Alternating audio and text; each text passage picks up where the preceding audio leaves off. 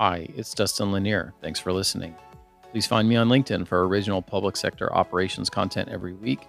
And please reach out to me if I and my team of procurement professionals at Civic Initiatives can help you be a public procurement change agent. Fundamental to any government procurement project, we need to run these projects as business projects with a technology component and not the other way around.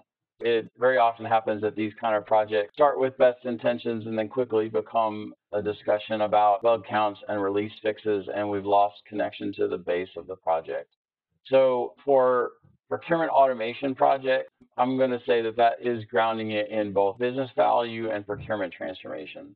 For business value, how do we transcend just simply managing requisitions and the flow of work that tends to define an unautomated procurement environment?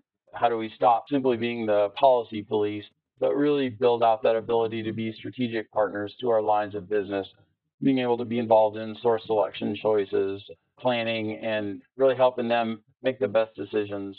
Equally, how do we act as a modern business partner for the supplier community? How can we be a destination of choice?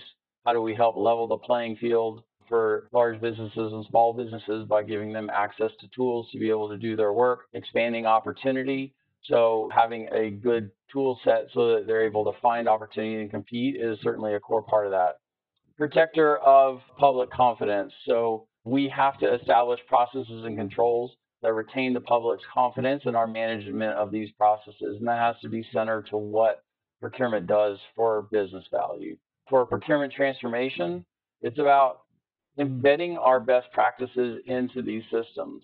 So the more that we can make our most convenient processes be the most compliant processes, then it reduces the chance of people who are well-meaning to accidentally make mistakes.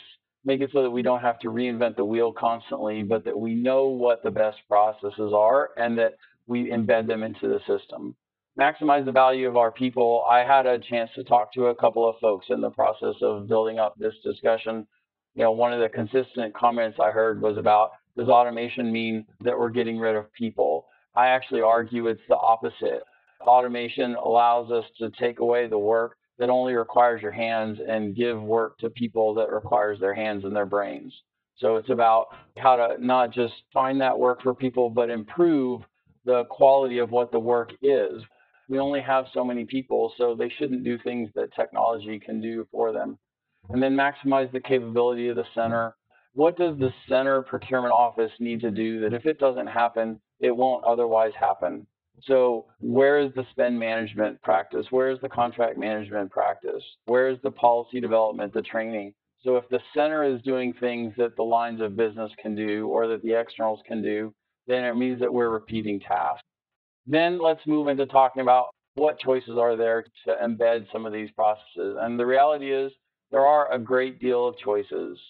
So do we document our processes and try to fix them pre-automation? Do we try to go into our ERP and improve and make the best out of that tool? Do we go get e-procurement? If so, what does that word mean?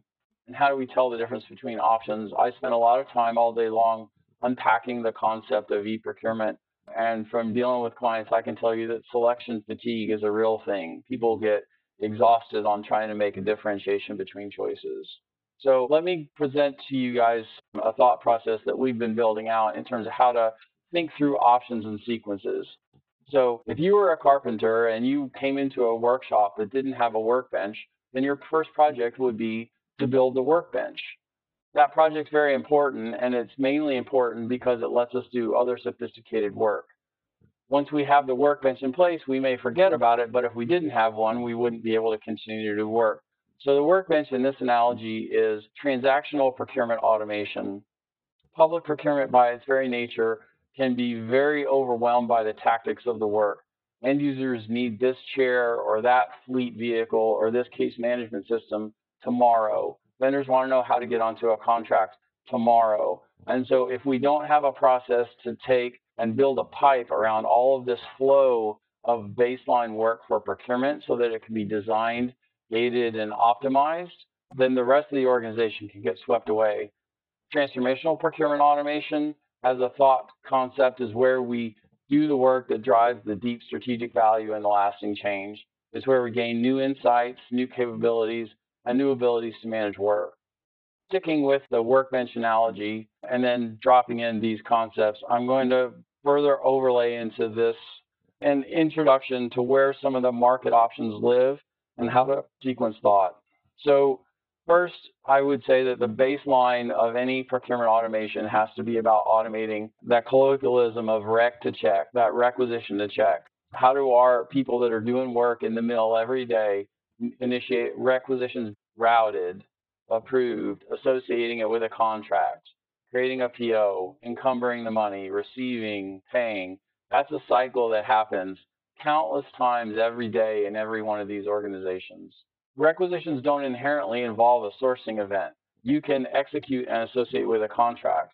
If things do have a sourcing event, then that is now a whole thing that branches off. How do we create the sourcing event, post it, receive electronic responses, evaluate, award, create contracts, and then deal with vendor files, and then manage that relationship over time, that contract file over time, so that we're able to drive vendor performance. So that's, in my analogy, is that workbench. If we have this in place, then we don't even think about having it in place. We don't think about the workbench when we go to build the tools on the workbench. But if we don't have this, then it's very hard to do the more strategic work because our people are drowning in this part of the work. So when we think about transformational procurement automation, it's about strategic procurement enablement, really building those information layers that are going to build out the ability to be that strategic partner for business, to be that modern business partner. So life cycle planning. There's planning that happens at the front and the back of that rec to check process and in the middle, right? So how do we gate the things that require more specific management like IT or fleet, where we may have specific strategies? Demand management, how do we make it so that when we have those, that they route to the right people, and where in the organization is it? Generally, in this layer, we really need to have role-based dashboarding. End users need to be able to log into a dashboard and see where their requests are to reduce those phone calls that happen every day in a non-automated environment. Where's my stuff? Where's my stuff? Buyers need to be able to log in and see their queue of work and be able to address their queue of work. Managers need to look at workload and be able to manage across. And then ultimately, really building out the whole data-driven decision-making through spend analysis, through establishing KPIs. So really that whole layer of that work. Finally, a lot of the e-procurement tools talk about marketplaces and contract portfolio optimization.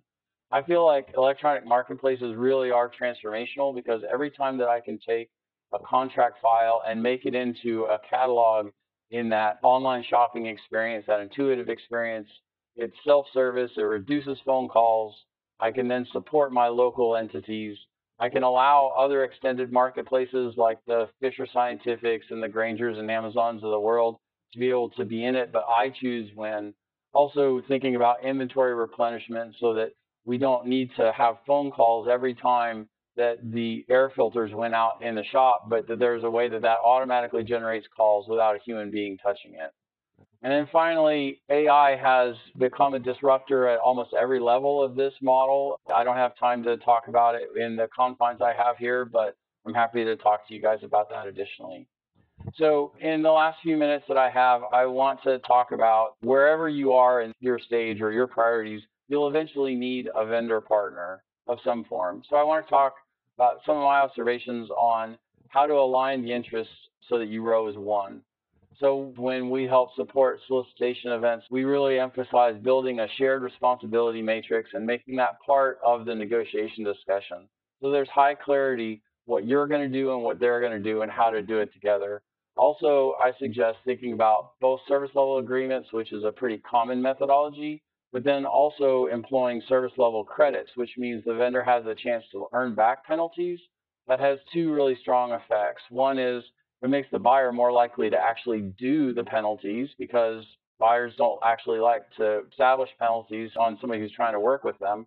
And it means that the vendor is incented to try to drive because we don't really want their money, we want their performance. Secondly, on a lot of these projects, it's really important that it's not simply a handover to the vendor. You have responsibilities in these projects. And so really giving thought to how to lift your end of the barbell. The vendor has their responsibilities, but are you going to have people that are project managers or change managers on your side? Are you going to deal with vendor onboarding? How do you deal with subject matter experts in your shop who are already busy to say, hey, I need you in a design session. Hey, I need you in this testing. Hey, I need you to do this. So really thinking about all of those factors and the way that technology will drive. Last major thought is just these projects get hard in the middle. I mentioned that projects devolve into bug counts and release notes as opposed to really why did we start and what are we trying to accomplish. So I suggest really making that benefit realization that you started with at the beginning, make that part of your reporting mechanism and keep it in the center.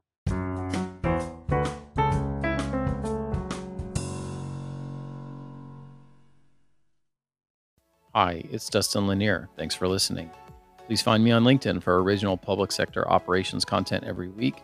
And please reach out to me if I and my team of procurement professionals at Civic Initiatives can help you be a public procurement change agent.